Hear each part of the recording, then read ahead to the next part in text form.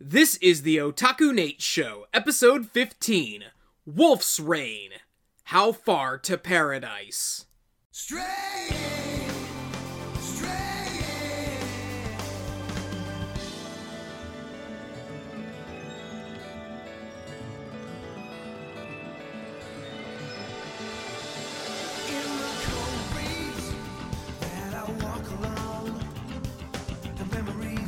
Generation burned within me, and forever since I cried the pain of sorrow. What is up, anime fans? Otaku Nate here with another installment of the Otaku Nate Show, the anime podcast where we talk about anime that we want to talk about.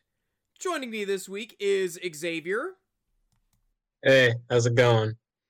And also joining us this week from the YouTube channel Maison Otaku. Hi folks, this is Justin from Maison Otaku.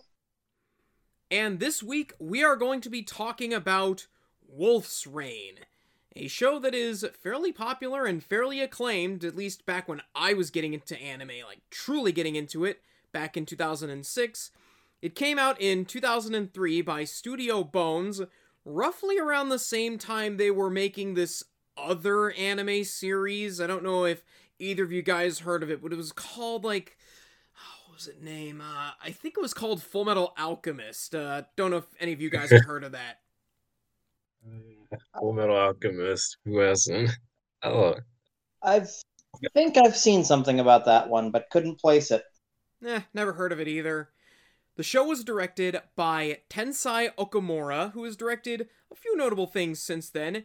He's directed Darker Than Black, Blue Exorcist, the first season of Seven Deadly Sins, World Conqueror Zvezda Plot, Kuromukuro, and this is a bit relevant since it just came out on Blu-ray. He directed the Stink Bomb segment from Memories, and for those of you who grew up with the show, he's the director of Metabots. I actually found it most interesting that he managed to pry an episode of Yawara into his career, because, that's working on one of probably the more influential sports anime of the late 80s. Still have yet to watch my set that I got at like a Saturday matinee for like $10 or something. Or was that from Book Off? I don't know. The writer for this was Keiko Nobumoto, most famous for writing Cowboy Bebop, Tokyo Godfathers, Macross Plus, and she's worked on a couple of other works by Shinichiro Watanabe. So, with the basics out of the way, what's the premise of Wolf's Rain? Oh, the premise. The premise is the world's going to end. and the wolves want nothing to do with that, so they decide to GTFO to a place called Paradise. Which isn't a bad idea. Personally, I like to find it nearby a dashboard light, all due in respects to the passing of Jin Steinman. The only way they can get there, though, is with the help of this flower girl named Cheza. Unfortunately, they reach many obstacles. Some people don't like wolves in this world and want to, hunt them down. And that's, as Sonic would say, no good. The world laid out for the series has down on their luck humans, decadent nobles, all manner of things that you'd expect at the end of the world. Yeah, I'd say that sums it up about right. So, I want to know, where did you guys first hear of Wolf's Rain, and what were your initial impressions? Who wants to go first? I've heard of Wolf's Rain in passing, but never got around to it. Because I don't think I could find a place to watch it. Yeah, probably. But then, it was announced it was streaming on Funimation, which was convenient when you called up and asked me to watch the show to prepare for this podcast. I was like, well, hey, that's convenient because Funimation got it now. I can actually get around to watching this. I was excited. For me, it was interesting. It was around the time New Type USA had rolled out here in the States. And you could pick it up on newsstands. And it was one of the cover items that it was going to be coming to the States soon. I believe it was Bandai that was distributing it at the time.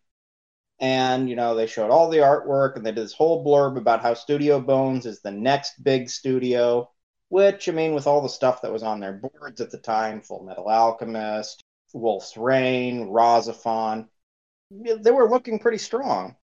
And then not long after that, you got the news that, okay, and it's got a Studio Ocean dub, and it's going to be on Adult Swim late nights. So I gave it a whirl. New Type USA. That takes me back to the days when I would buy single disc anime from ADV Films.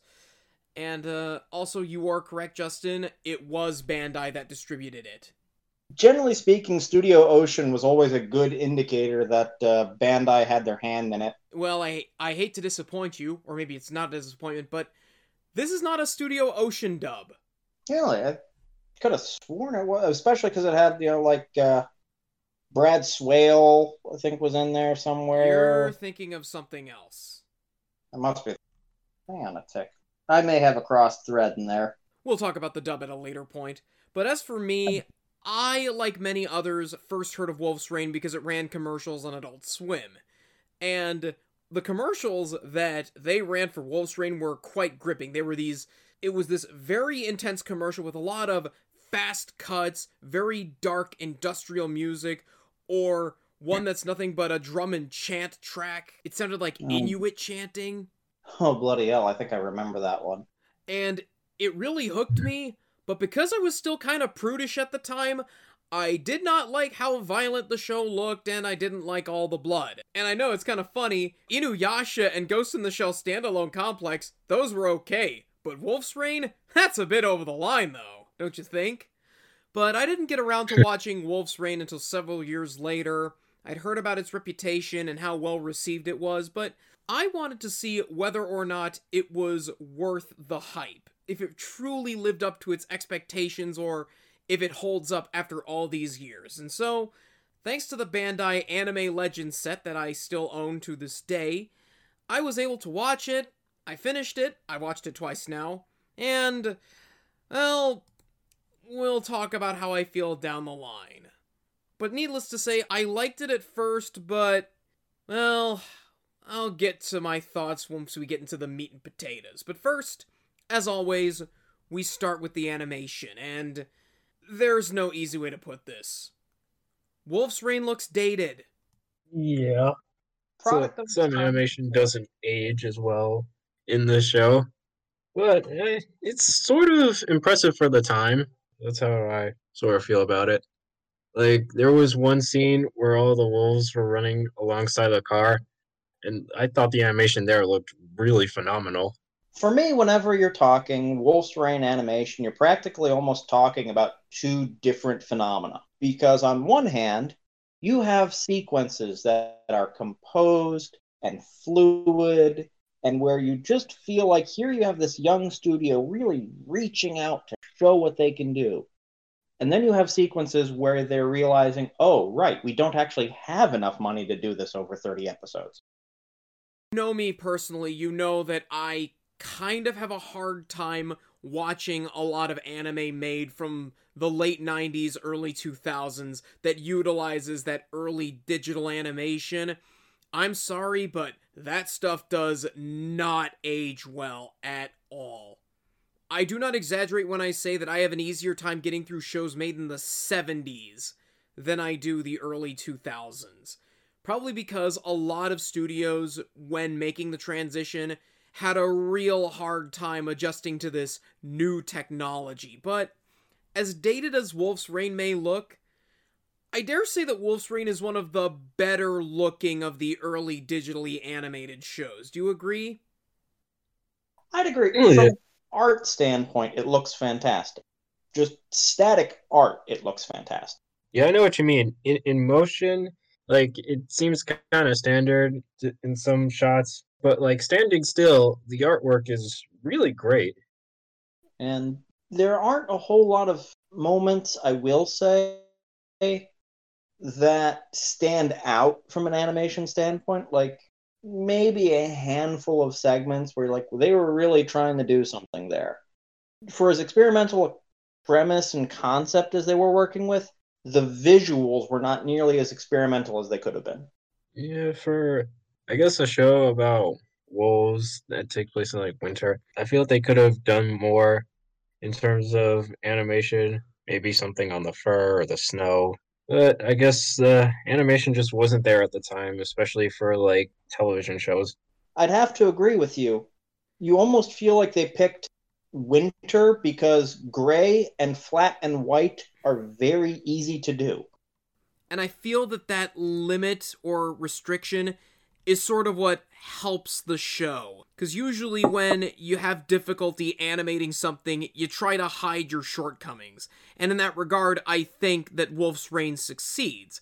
Because all the colors in this are very drab and very washed out. And it really works with the sort of end-of-the-world aesthetic that they're going with. That's true. It makes the few pops of color really draw the eye, whether it's the purples that always seem to work with Cheza, or it's the bright golds whenever a noble appears. There's a lot of keying to moments. But yeah, I do agree that there are some moments where it does not look good in motion. In particular, there's one sequence where the wolves are fighting a bunch of soldiers, and the sequence is that they jump down, and you see like a motion that's made to look like they're slashing these soldiers, but none of their arms move to imply that there was a slashing that took place. So like they just jump down, slash, and then they jump away. I think like you can tell when they actually do try to like animate some things, because like I said before, the one scene, I think it was in the OVAs where the wolves are running next to like the car. It's at the beginning of the episode and it looked really beautiful. It actually caught me by surprise. I'm like, wow, they really stepped up their game for this one. And character animation for smaller moments seemed to be reasonable. I mean, we're not talking like Osamu Dezaki levels of hair flowing and so forth, but you still had movement, you still had some expressiveness. It was there. There was certainly some care and detail to character animation. Action animation, though, on the other hand, Xavier's got it knocked down and you've got it knocked down. There was anything that was actual action in this action show was stiff. But compare, the action in Wolf's Rain to the action in the original 2003 Fullmetal Alchemist. I think that was the moment where Bones sort of got this whole digital animation thing down. But that's just speculation on my part. A lot of that does come down to, I mean, there are so many steps involved in animation, storyboarding and so forth. And it's hard to pin down, okay, so who was it that had the tough time with the technology? Was it simply that the software at the time wasn't capable of what they wanted to put out? Or did they not have the understanding of it? Or did they just not have the staff to pull it off? I would like to think that it's a mix of all three. One last comment that I have is that you mentioned the character designs and the character artwork. And that is thanks to one Toshihiro Kawamoto. He did the character designs for this, and he is a fairly established key animator and character designer. For you Gundam fans, he did character designs for Gundam 0083 and Gundam the 8th MS Team. He's done character designs for things like Gosick and Noragami and Blood Blockade Battlefront. He's been in this since like the late 80s, so this guy knows his stuff. Oh, Kawamoto has been an absolute ace for ages. And it's kind of funny because Kawamoto character designs have long been sort of a Bandai, hey, and by the way, he did this ever since Cowboy Bebop hit big. Yeah, he did the character designs for Cowboy Bebop. How can I miss that? This is what happens when you don't write these things down for the format, people. I mean, Kawamoto's presence helps a ton, and his character designs work very well in this. And it's kind of interesting because it's one of the few times we've seen him work soft. Lots of times we've seen him come up with, these really distinct character designs. He's very good at unique faces and unique facial structure. I mean, just look through the cast of 0083, from the high-set cheekbones of Gato to Ko's own slightly rounded, boyish looks. That's what he does. He actually does faces, and often fairly ethnic faces. But they're also very frequently more stern and angular. This was him working almost as if he was peeking over, I don't want to say Yu Watase's shoulder, but that's the first name that's coming to mind. I can see that. Also of note is that there are some cool mech designs in here that were provided by Shinji Aramaki, mecha designer for things like Bubblegum Crisis, Megazone 2-3. Aramaki's a monster. The man's been on Ghost in the Shell for ages. The man's directed the Appleseed CGI movies. He's directed a ton of terrible CGI stuff since then. I will defend the Appleseed films as popcorn flicks. And that's probably closer to Shiro's goal than anything else, given that Shiro himself is a bit of a kook. But that's digressing. So with that, I think we've said enough about the animation, so let's move on to the soundtrack portion of our review. The music was done by Yoko Kanno. I don't think I need to say anything more than that. Do you guys want to contribute anything? Well, I mean, our options are either heaping praise on a woman who is 100% unilaterally praised within the industry, or being wrong. Yeah, the soundtrack was really phenomenal. I don't think we can all agree that, like, the Secret Garden was the best part. Just beautiful. Actually, after I finished the show, I looked up what song it was and on YouTube and listened on repeat for like half an hour because it was beautiful. And major props as well to, Steve Conti on that intro. That intro was really, really grabbing. I mean, catchy, but still moody, and just a really nice piece that you almost wish the show had more of that energy. Stray is an iconic song. It sounds like something from Sting's solo career. I could see that. I most often almost throw out that it's very Sting, or you could also kind of put it, it's very Peter Gabriel, like late period Peter Gabriel. That was the other connection I was going to make. The only other thing is, in terms of sound on the show, is the key music is particularly good, but it's also really nice to note that a lot of the dolly work that goes with the music, because you don't just have musical moments and action moments. There's a lot of moments where incidental noises are actually keyed into the beats of the music, and that's not something you get as often. It's definitely one of Yoko Kanno's best soundtracks. Very moody, very atmospheric, very stark, kind of depressing at points. But I have my own little story to tell about Wolf's Rain, because before I even knew about Wolf's Rain, I only knew a song off of the OST before I even bothered to glance at it. And that was the song Strangers. That's the song that plays when the wolves are running alongside the train in like episode 6, I think it is. And I first heard this on a podcast all the way back in 2007. As part of the anime group Crazy Otaku. I don't know if it's still around anymore. God rest in peace to its founder, Ben Shodell. He's not with us anymore.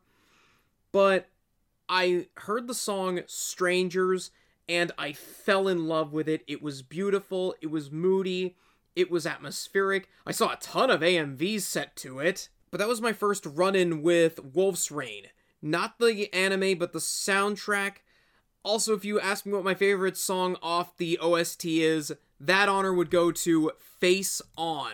That's the one that plays during the shit's about to go down moments. I could play it during, like, say, a hockey fight, and it would still work in context. It was very much a good amp-up piece. You're going to laugh, but I actually kind of liked the little goofy musics that they'd play whenever Toboe was kind of being boyish. I actually thought that they had a very nice kind of almost comical music for him that I can't place the name of it on the OST. I apologize. But it was just one of those little pieces of character music, kind of like the Mihoshi Samba from the original Tenchi OAV1 soundtrack. Just this sort of, you hear it and you're like, okay, this is a character who's got a little bit something different going on. So now we move on to the segment where I bore everybody reading off the voice cast, and oh boy, this cast is stacked, to say the least. In the lead role as our hero, Kiba, we have Mamoru Miyano in his first major anime role. This was not his debut, though. He played a side character in the Shin Megami Tensei Devil Kids anime, but Kiba is his first leading role, and needless to say, things would only go up for Mamoru Miyano from here. He would play many iconic characters that you all know and love. Just to name a few, he is perhaps most famous for being Light in Death Note, Rintaro Okabe in Steins Gate, and perhaps the performance of his career, he's Kotaro in Zombieland Saga. Yeah, but I don't like that he's the replacement voice for Takumi Fujiwara. You can't sell me on that one. But then again, I'm not sold on Initial D Legend in the whole. Tsume is voiced by Kenta Miyake, the voice of All Might. He's also the voice of... Oh, God help me, I'm gonna butcher this pronunciation. It's been ages since I watched the few episodes of Overlord. He was Cocytus in Overlord, and Mohammed Abdul in JoJo's Bizarre Adventure Stardust Crusaders. Hige is voiced by Akio Suyama, most famous for being Ichiro Ogami in the Sakura Wars franchise. Toboe is voiced by Hiroki Shimawada. He's not done much. I think the thing that you would most recognize him for was that he was Ranmaru Mori in Sengoku Basara. Mayumi Asano plays Blue, who is Haku in Naruto, and the original voice of the titular Boogie Pop Phantom in the original Boogie Pop Phantom series, and Gasconia Rheingau in Van Dread. Cheza is voiced by Arisa Ogasawara, most famous for being Haro and Soma Paris in Gundam 00. She's also Panty in Panty and Stocking, and the Japanese voice of Kim Possible. Quent is played by the late, great Unsho Ishizuka, Jet Black in Cowboy Bebop, Gold Bowman in Macross Plus, and his longest-running role, he was Professor Oak in Pokemon prior to his passing. Jagara, our villainess, is voiced by Atsuko Tanaka, most famous for being the Major in Ghost in the Shell. She is Castor in the second Fate Stay Night series, and Cyrene in Devilman Crybaby. And there are quite a few other notable seiyuu on the Japanese side, including Akio Otsuka, Mr. Solid Snake, Maya Sakamoto, frequent collaborator of Yoko Kanno, Masaya Onosaka, the voice of Kid Muscle in the second Ultimate Muscle series, and Norio friggin' Wakamoto! He plays an owl in this series. Yeah, well, I mean, yeah, there really was a tremendous amount of talent arrayed on this show, and it's almost one of those things that you look at all the ingredients, you're like, this should be an all-time classic. But the standout seiyuu in this cast for me is the voice of our villain, Darsha. He is voiced by Takiya Kuroda, aka the voice of Kiryu-chan! Yes, we've got the voice of Kiryu Kazuma from the Yakuza games as our villain. And every time he spoke on the Japanese side, I half expected him to knock down a bunch of thugs on the streets of Kamurocho, but that's just me talking. One can hope. I wish, although, ironically, Darsha, when he takes his mask off, he looks like emo Goro Majima. I could see that. I could probably see that, at least. Yeah, that makes sense. On the dub, this was an animes joint, so if you see animes attached to a dub from around this time period, it's guaranteed to be good. And they brought out the big guns for this one.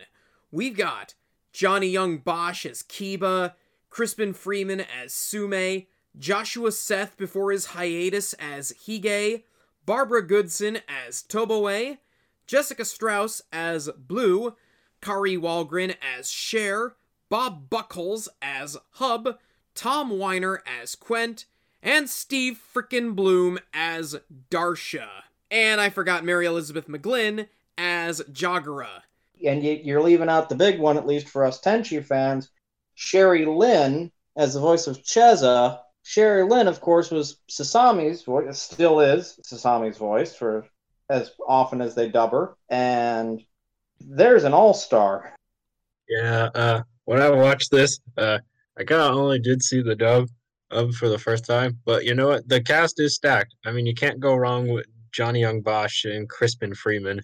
Well, to repeat myself, you can't go wrong with Zero Limit /Animes, because that studio, for their time, was sort of the premier anime dubbing studio for, like, high-quality dubs.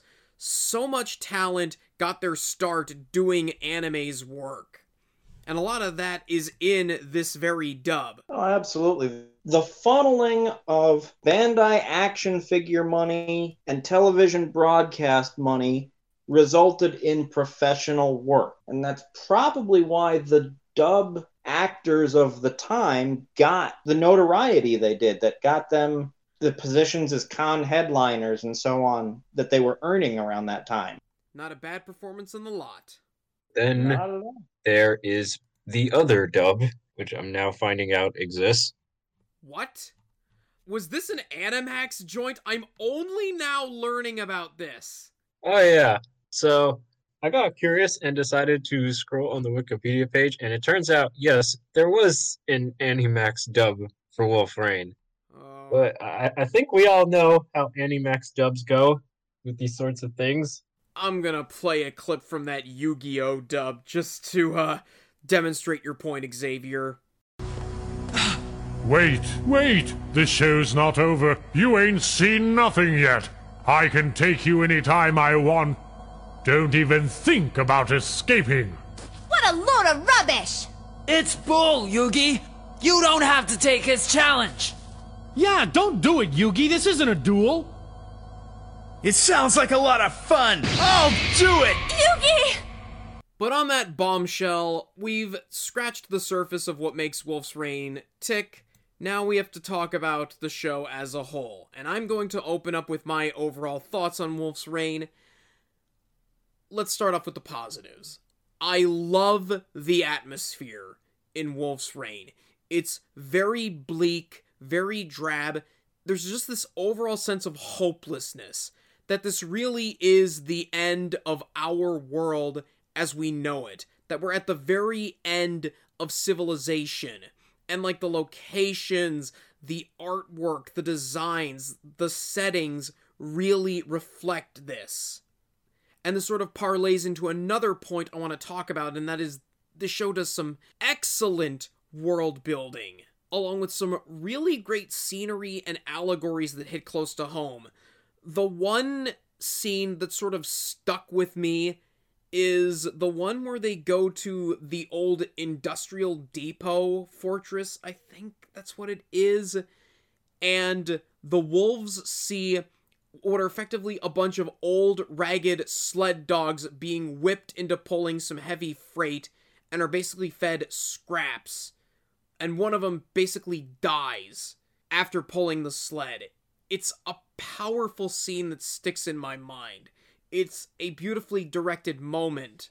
That said, as much as I wanted to like Wolf's Rain, I was waiting for that moment where the show hit its stride. It was good to begin with, but I was waiting for it to hit that second gear and to just get truly going.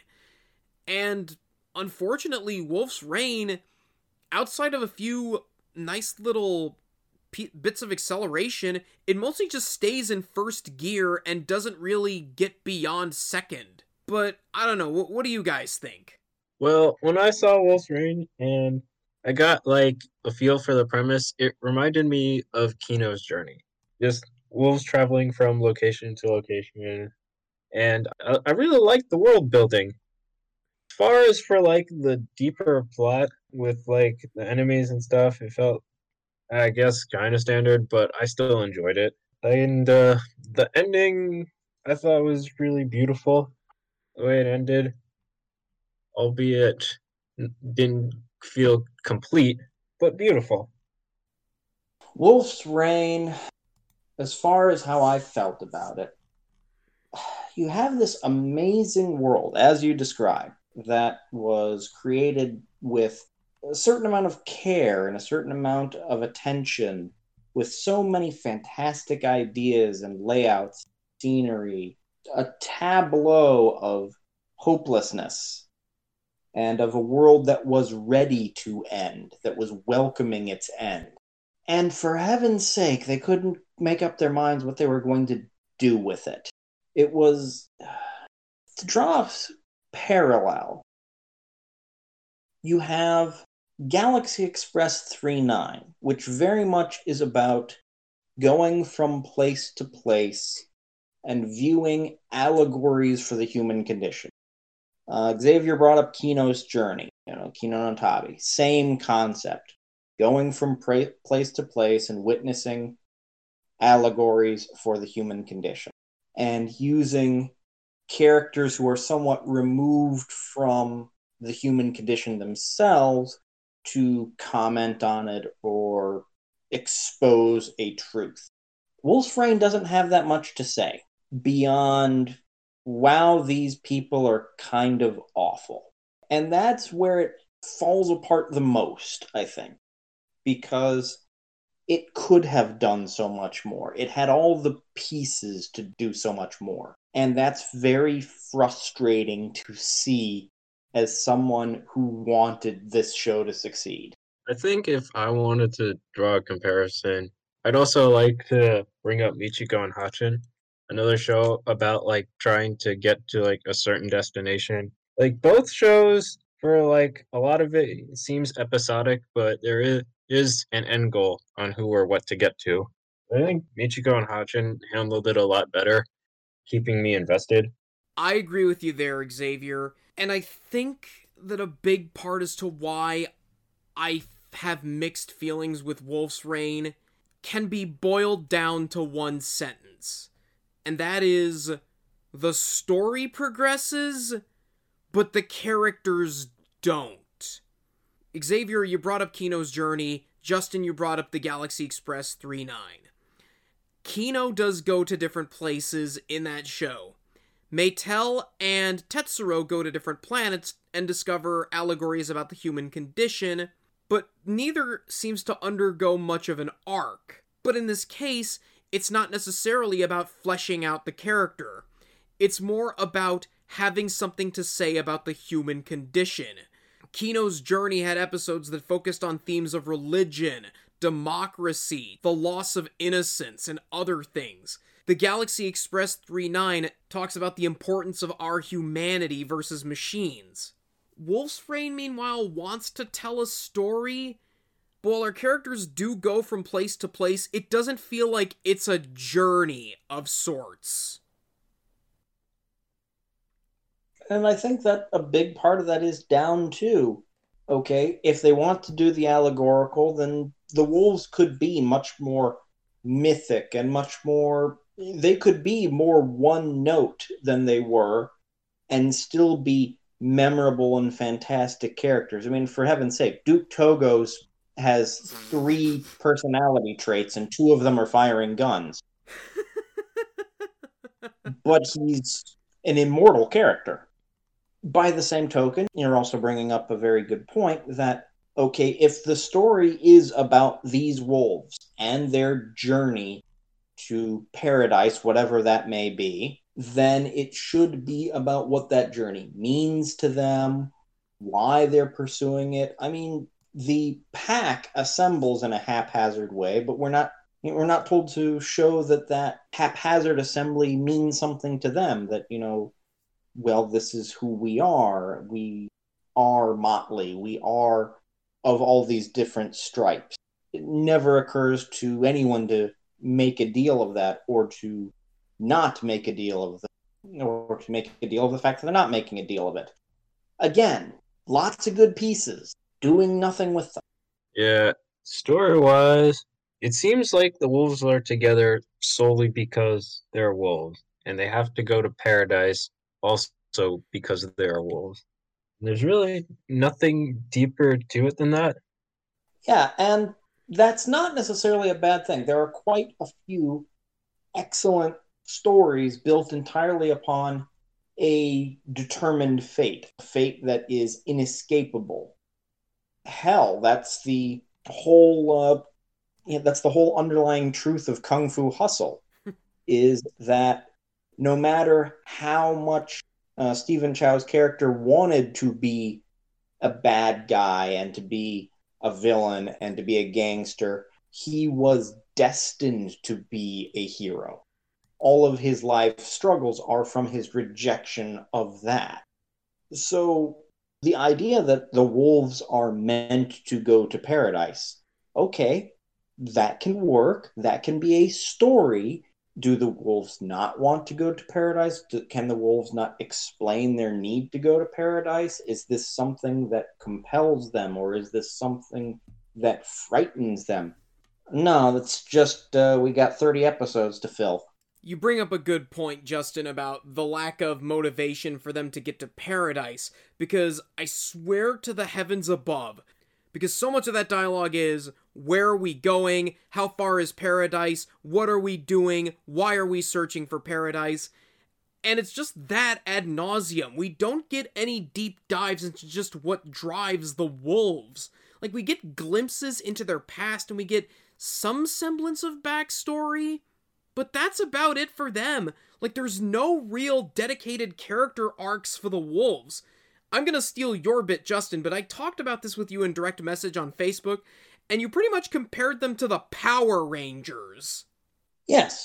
We have characters who are there to fulfill a particular personality trait. I mean, if we really want to break it down, Kiba and Sume are Condor Joe and Ken the Eagle. Let me put this in terms for the people who can understand, for those who are fans of Power Rangers or Tokusatsu. Kiba is the leader, Sume is the loner, Hige is the jokester, Blue is the girl, and Toboe is the kid character. That's pretty much it. It's your bog standard 70s hero team, only darker and more serious, yo. Exactly. They are there to fulfill that checklist. When you actually take it apart to those components, it's a little shameless. Character-wise, I wish we had gotten a bit more backstory into some of the wolves. I guess Toboe was one of them. I kind of wish we got more backstory of. Seems like we know like so little about him other than like he's the little kid wolf. I mean, we get the whole episode where Toboe is, so there's the episode where Toboe, he's making friends with the little girl. And we are given to understand that Toboe is probably the most human of the wolves because he is so young and he is so trusting and so forth.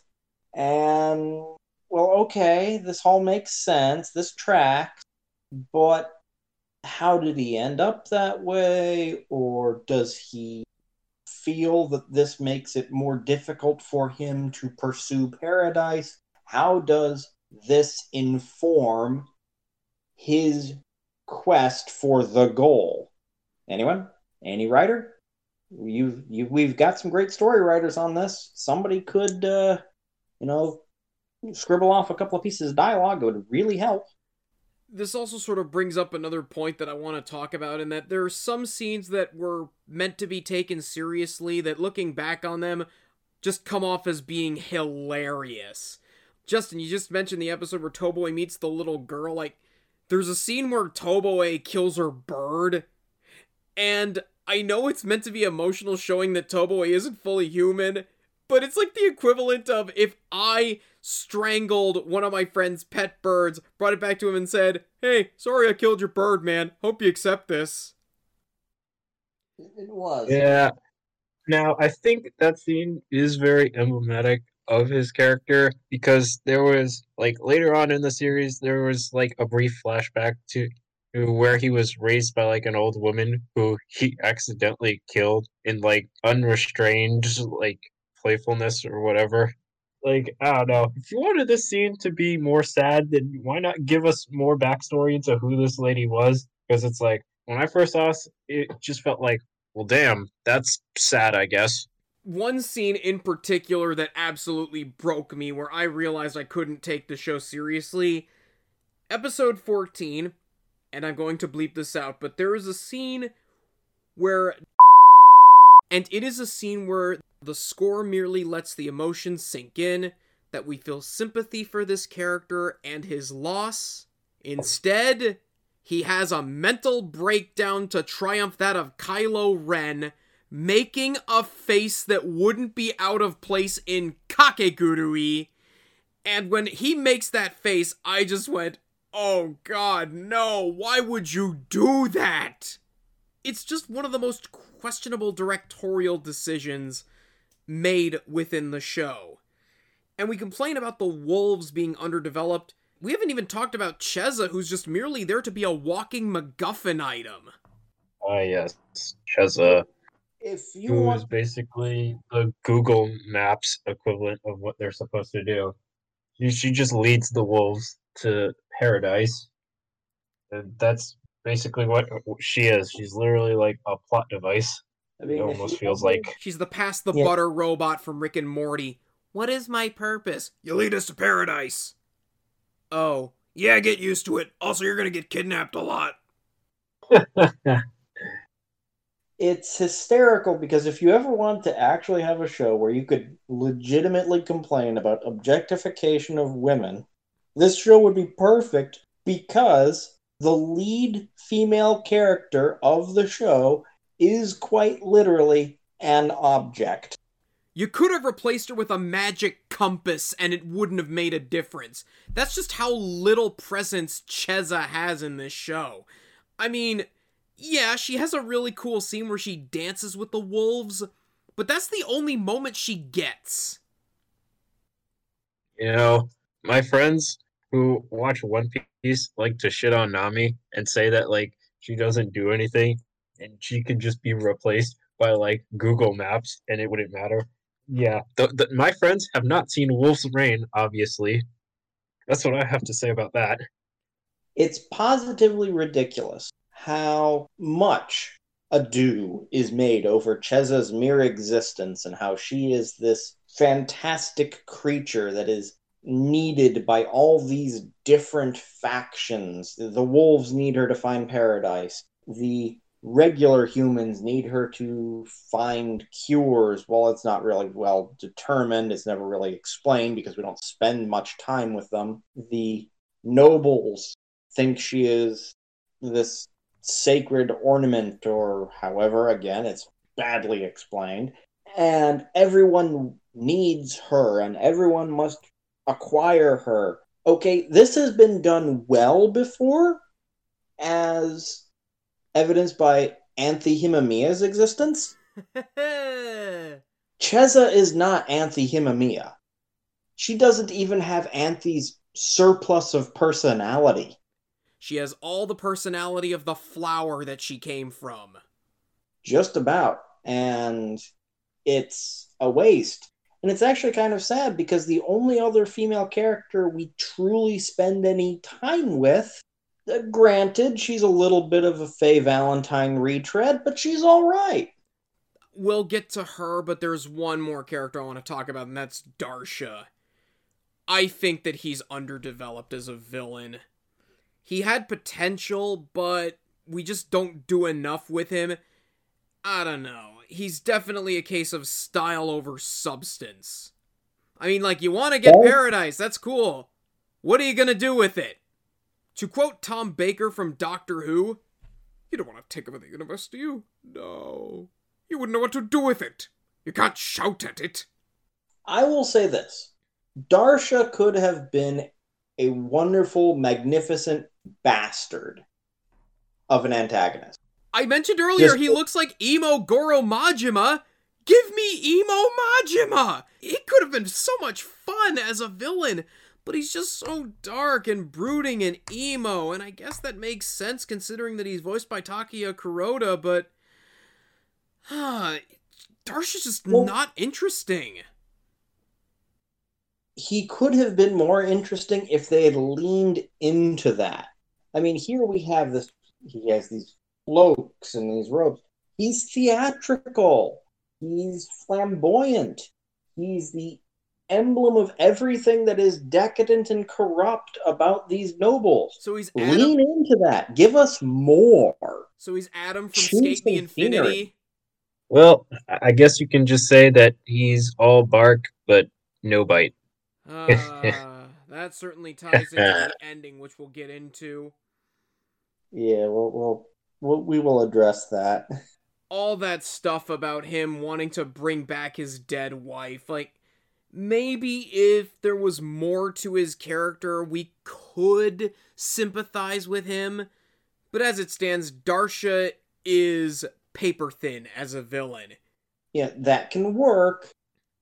You can totally have a villain whose motivations are simply, I'm evil and do you see how cool I look?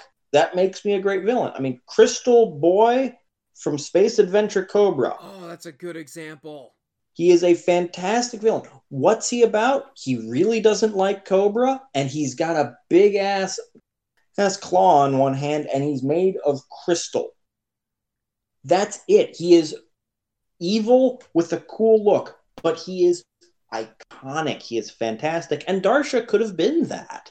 Just lean into it. Just go the extra mile. Choose some scenery.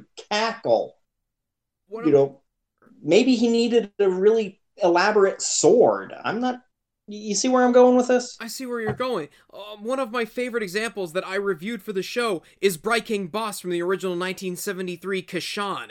He is as basic a villain as you can get, but by golly is he memorable with what he does. His sheer on-screen commanding presence, that diabolical Kenji Utsumi,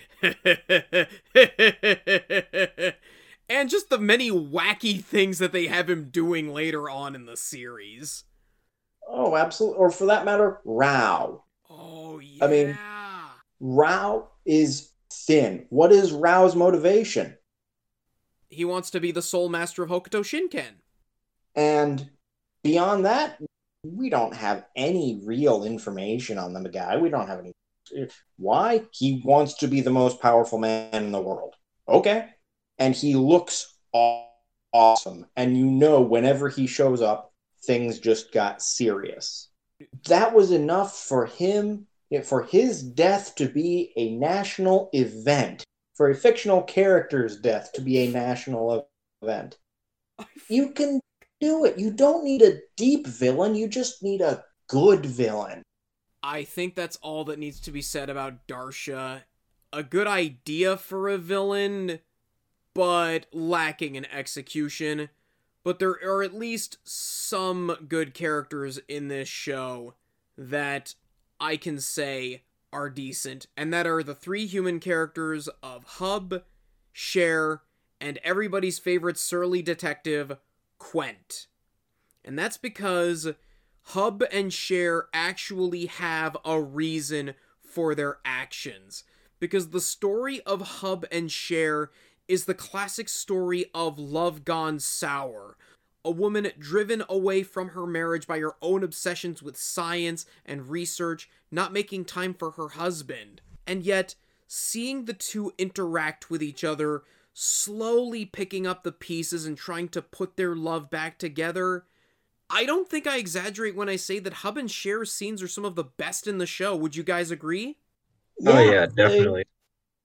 They inject the show with some much needed humanity. There's some actual texture to them.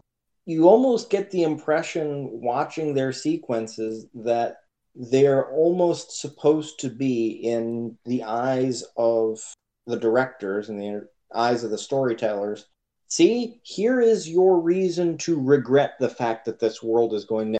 Likewise with Quent, his whole character is motivated by his hatred of wolves, that he's a surly detective, down on his luck, his life's falling apart, he's addicted to alcohol, and yet we see him change with each encounter. And I wish we had more of that, because every time the wolves encounter something, whether it's a bunch of evil wolves or a giant walrus, I just bring up the walrus because I can never take that scene seriously thanks to Mike Toole's video where he put goofy stock music over the fight. I'll link it in the show notes. Oh, it's entirely appropriate to do that because, oh dear Lord, you cannot convince people that a walrus is a convincing villain or force of nature, I should say. Ah, Lord.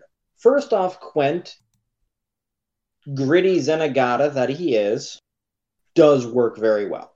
He is spot on for who he is. The character is on note in every appearance and doesn't need to change. A character that they actually nailed and executed. And it's a shame that it took, as I said, edgy Zenigata to be a character they could actually nail. How much simpler do we have to lay it out for you guys to just get it to the goal line? I'm going to reiterate this, but Hub, Cher, and Quint are the three bright spots from a story standpoint, and easily the highlight of the main show. I just wish that they did more with the wolves and Darsha, but I feel that the show just leans so heavily into existentialism that it kind of forgets what kind of story it's supposed to be telling. And I wouldn't be offended about the leaning into existentialism if they had something to say about it, rather than, see, we just picked up this book on existentialism. We just finished reading the Book of Revelation and parts of the Quran. I do want to say, it really does say something about the show when you have the main characters are wolves, but the most interesting characters are the humans. Hub, Cher, and Quint were definitely, like, the more interesting characters in this story. Like, the wolves were pretty much one note, but the humans had, like, way more growth than any of the wolves. I think it actually says something that the further we get away from our supposed protagonist, Kiba, our lead character, our star character, the further we get away from him, the more we have something to say. Because let's face it, we have not said one word about Kiba that was actually directly discussing his character. Because he is nothing.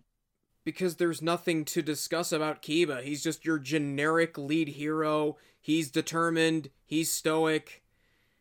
He doesn't have a character arc or any other defining personality traits. He wears a jacket. He's a white wolf. He's in the end theme song. Yep. That's all that needs to be said. There are some other things that we could nitpick. Justin, you mentioned that the show is 30 episodes. And there's a reason for those 30 episodes, because the production for this took place during the SARS epidemic of 2003. And as such, they had to postpone production for 4 weeks. So what did they do? They made 4 recap episodes in a row. If you were watching this weekly when it was on fan subs, or watching it on Adult Swim on a nightly basis, I feel that those 4 episodes would kill the momentum for you. But we're in 2021 now, and the Bandai release of Wolf's Rain put all the flashback episodes on one disc, so you can skip over that one. I believe the name of the volume is Recollections. And the nice thing about streaming is that you can just skip over those episodes with one click of your mouse. It's episodes, I believe, 15 through 19 are the flashback episodes. You know, it was a logical decision at the time, but grinding to a halt. As I said, skip the flashback episodes. Only watch them if you're curious. Yeah, and it's not even as if they tacked on enough inside of them. I mean, perfect example of a flashback episode, strangely enough, done right, is the From Treize Khushrenada's flashback episode of At the Midpoint of Gundam Wing. That is Treize looking back on all his interactions with these pilots and everything he's witnessed so he can make his decision as to how he's going to go forward with his plan. not a bad format, not a bad idea. You can do that once. And this would be the part where we cut right to the end, but I want to talk about the ending, because the ending made me feel bad things. So, spoiler alert, people. Skip ahead if you don't want to hear them. Oh boy, oh boy.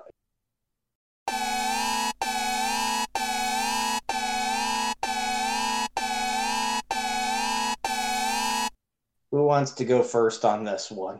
I have things. I'll go first and say that the ending is a real kick in the crotch. Cinematic wise, it does look beautiful, the ending.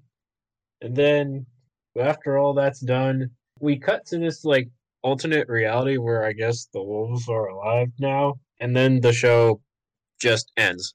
This is one of those shows where all the characters die pointless deaths. But it's not like, say, a Yoshiyuki Tomino show where the characters die in dramatic fashion. Each character death, I'm sure Tensai Okamura wanted you to feel something with each character death. But most of the time, I feel that these deaths, save for one, were pointless. The first one to go is Cher. And they start off with the best death because her death, even on rewatch, actually hit me emotionally, but that's because, as I said, she was the one who ended up with the most development. We meet these characters, and then they start killing them off, and it's not like they're killing the characters in ways that reflect the characters themselves. Tobue doesn't die because he's entirely too trusting. Sume doesn't die because he's entirely too stubborn. Hige doesn't die because he can't tell a joke to save his life. Kiba doesn't die because he gets a sudden personality injection. No, nothing about the characters leads to their death, nor do their deaths say anything about the character. The next one to go is Tobue in the second stupidest anime death I have ever seen. Because Tobue decides to be an idiot and run into the line of fire between Darsha and Quent. And he gets shot and he dies shortly thereafter trying to save Quent, who dies anyway after getting shot. And nobody learns anything. And nobody achieves anything. And I mean, yes, I suppose nobody's supposed to live past the end of the world, but it was so cheap. The deaths were cheap. And it's not even a cheap death like, okay, let's bring up a real classic pointless death. Like an absolutely, wow, I can't believe they did that, hits you in the feels every time, pointless death. Note, due to spoilers related to Nate's favorite anime, this segment has been excised in fear of further spoilers. I mentioned that Tobue's death is the second dumbest. The dumbest death that I have ever seen in an anime belongs to Hub. And the way he dies, he falls off an ice ledge that he is hanging on and falls to his death. And here is my reaction to it. Okay, guys, you can jump down and save him. He's right there in front of you. Any one of you can jump down and rescue him. I mean, you're wolves. You can save him, right? I mean, guys, what are you... Sume, he's right there in front of you. Sume, what are you doing? Go and save him. Oh my god, you guys are f***ing idiots. Yeah, I'll be honest. When I actually saw it, I actually laughed because that was really stupid. He didn't need to die. Like, why? I mean, I guess it's supposed to be sad because he lost Cher, but like, man, that doesn't feel like it was earned either. If you really want him to die because of that, like, have it in a way that feels like it's earned. You know what I mean? It's cheap heat, as they say in wrestling. It's less akin to a tragic death and more akin to something you'd see on MXC/Takeshi's Castle. I mean, we established that the wolves have, like these incredible jumping abilities because they hop from rooftop to rooftop and all over the place. We established that physics are kind of a wonky thing wherever they're, wherever they're concerned. This seems like a perfect moment for those wonky physics to take hold, unless Hub is actually, invested in, no, just let me go, in which case his actions would reflect that. No, it actually seems like quite a surprise to him.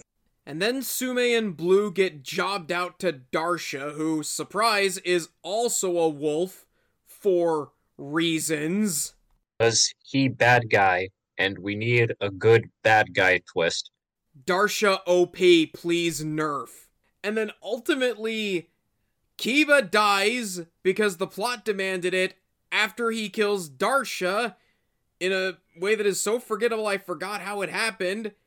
And then... I actually do remember. Kiba did not kill Darsha. Darsha was about to, walk in...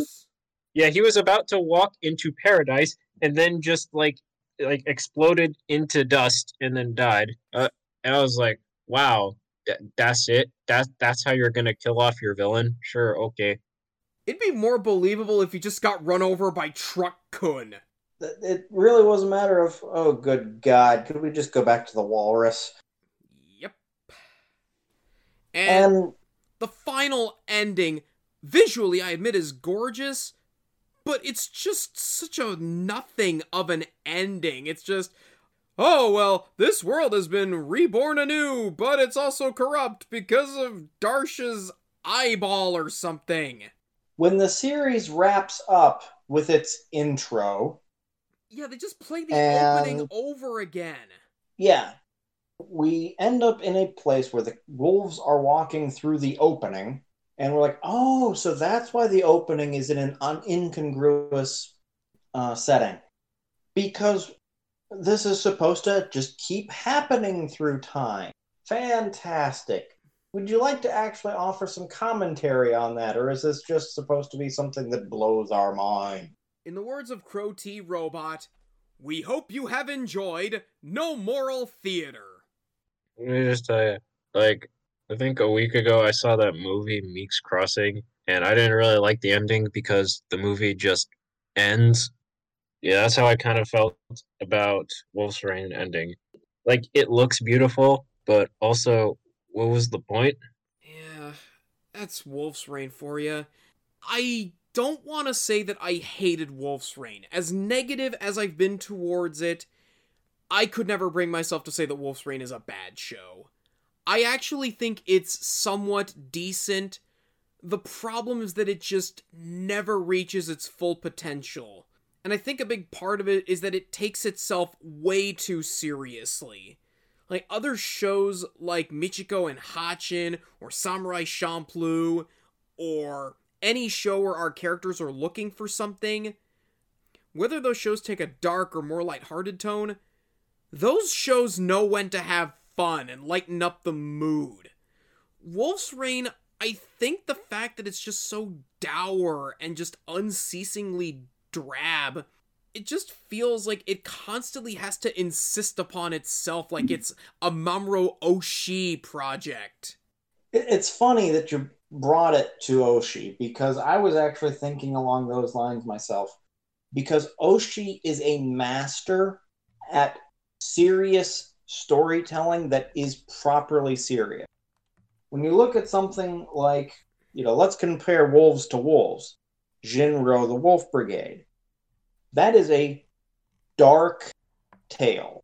That is a very serious work that does not let up on, no, we're going to a bad place and we're going to stay in that bad place up until the ending and nobody's coming out of it. And I don't think that's a spoiler. I think that's pretty much from the get-go, this is what we're doing. And you can do that and make it a fantastic work of art, but it's not going to be comfortable. Wolf's Rain isn't willing to go to that place. It is not willing to be art for art's sake like that and challenge its viewer. At the same time, though, it still wants you to treat it like art. It ends up in this morass of a middle that's just not all that engaging. It's pretty. It has some wonderful components. It's muddled. It's not especially entertaining. on a note-for-note basis, it could have been so much better, and it was put together by people who know better. I hesitate to say that it's overrated, since a lot of people, even back then, spoke very positively of this show. And had I watched it when I was first getting into anime, if I took that road, I probably would have appreciated it more, saying that, oh, well, it helped me get into anime beyond what was currently airing on Toonami, but watching it with older eyes, it doesn't hold up. There's a lot to like about Wolf's Rain. It's very pretty, very atmospheric, great soundtrack, great voice acting on both sides of the coin, but I don't know. Xavier, what are your final thoughts? A lot of anime from the early 2000s are kind of meh when you look back on some of them. And Wolf's Rain feels like that type of anime. Like, first watch, it's okay. Would I watch it again? Honestly, no. I'd rather watch like Michiko and Hatchin or Kino's Journey. Or hell, even that one witch anime that came out like last year. Was it? Yeah, the Traveling Witch. That's the one. Are you sure you're not thinking of Flying Witch? Yeah, that actually might be the one I'm thinking of. Yeah, it's funny you mentioned Kino's Journey. That actually came out the year before Wolf's Rain, and even though it's not as visually stunning as Wolf's Rain, it is the superior show. Yeah, it was Wandering Witch. That's the one I was thinking of. The show that came out like last year, I want to say. Yeah, it came out last year. But that's gonna do it for Wolf's Rain. Honestly, I think that it would have been more enjoyable had I watched it when I was new to the fandom, but I don't think it holds up all that well. It's one of those shows that you watch once and you enjoy it, but upon rewatch, all of its faults become apparent. But if you do want to watch it, it is available streaming on Funimation and several other places. But as it stands, I just think Wolf's Rain is okay. It's not the masterpiece that some people say it is. It's just a decent show, but you can find a ton of other shows by the same people who made Wolf's Rain, mind you, that do what Wolf's Rain did and did it better. But that's going to do it for this episode. Be sure to drop us a like and subscribe. Follow us on SoundCloud, Spotify, Podbean, and Google Podcasts. Next time on the Otaku Nate Show, we are going down the very sordid well of isekai anime. Modern isekai anime. And we are going to dig up an isekai anime that asks the age-old question, what happens when you take a professional wrestler and stick him in a magical fantasy land? You get Kemonomichi, an isekai by the creator of Konosuba. So that alone makes it sound like it's gonna be great, right? Well, we'll see if this is a 5-star classic or if it gets the dreaded dud rating next time. So before we get off, Justin, do you want to plug your channel? Absolutely. Maison Otaku, you'll find us on YouTube, or you can actually link to us on Facebook. That's myself and Mike. For that matter, you can come out and see us at ColossalCon this year. We will be doing 3 panels. The panels will be Grit and Glory, an intro to 80s action anime. Celluloid Dreams, the art of the painted cell. And The Way We Laughed, an intro to vintage comedy. Those all sound like excellent panels, and I hope that they are well attended. Here's hoping. It'll be at ColossalCon in Sandusky, Ohio, first weekend of June. I am so happy that conventions are a thing again. I miss all the cosplay, I miss hosting panels, I miss the dealer's room, but most importantly of all, I miss the drive. Well, my Jag's gassed up and ready. And my Subaru Forester is ready for whatever comes its way. So until then, this is Otaku Nate. This is Justin. And this is Xavier. And we're signing off and saying... So when will it end? So when will we meet my friends? So when side.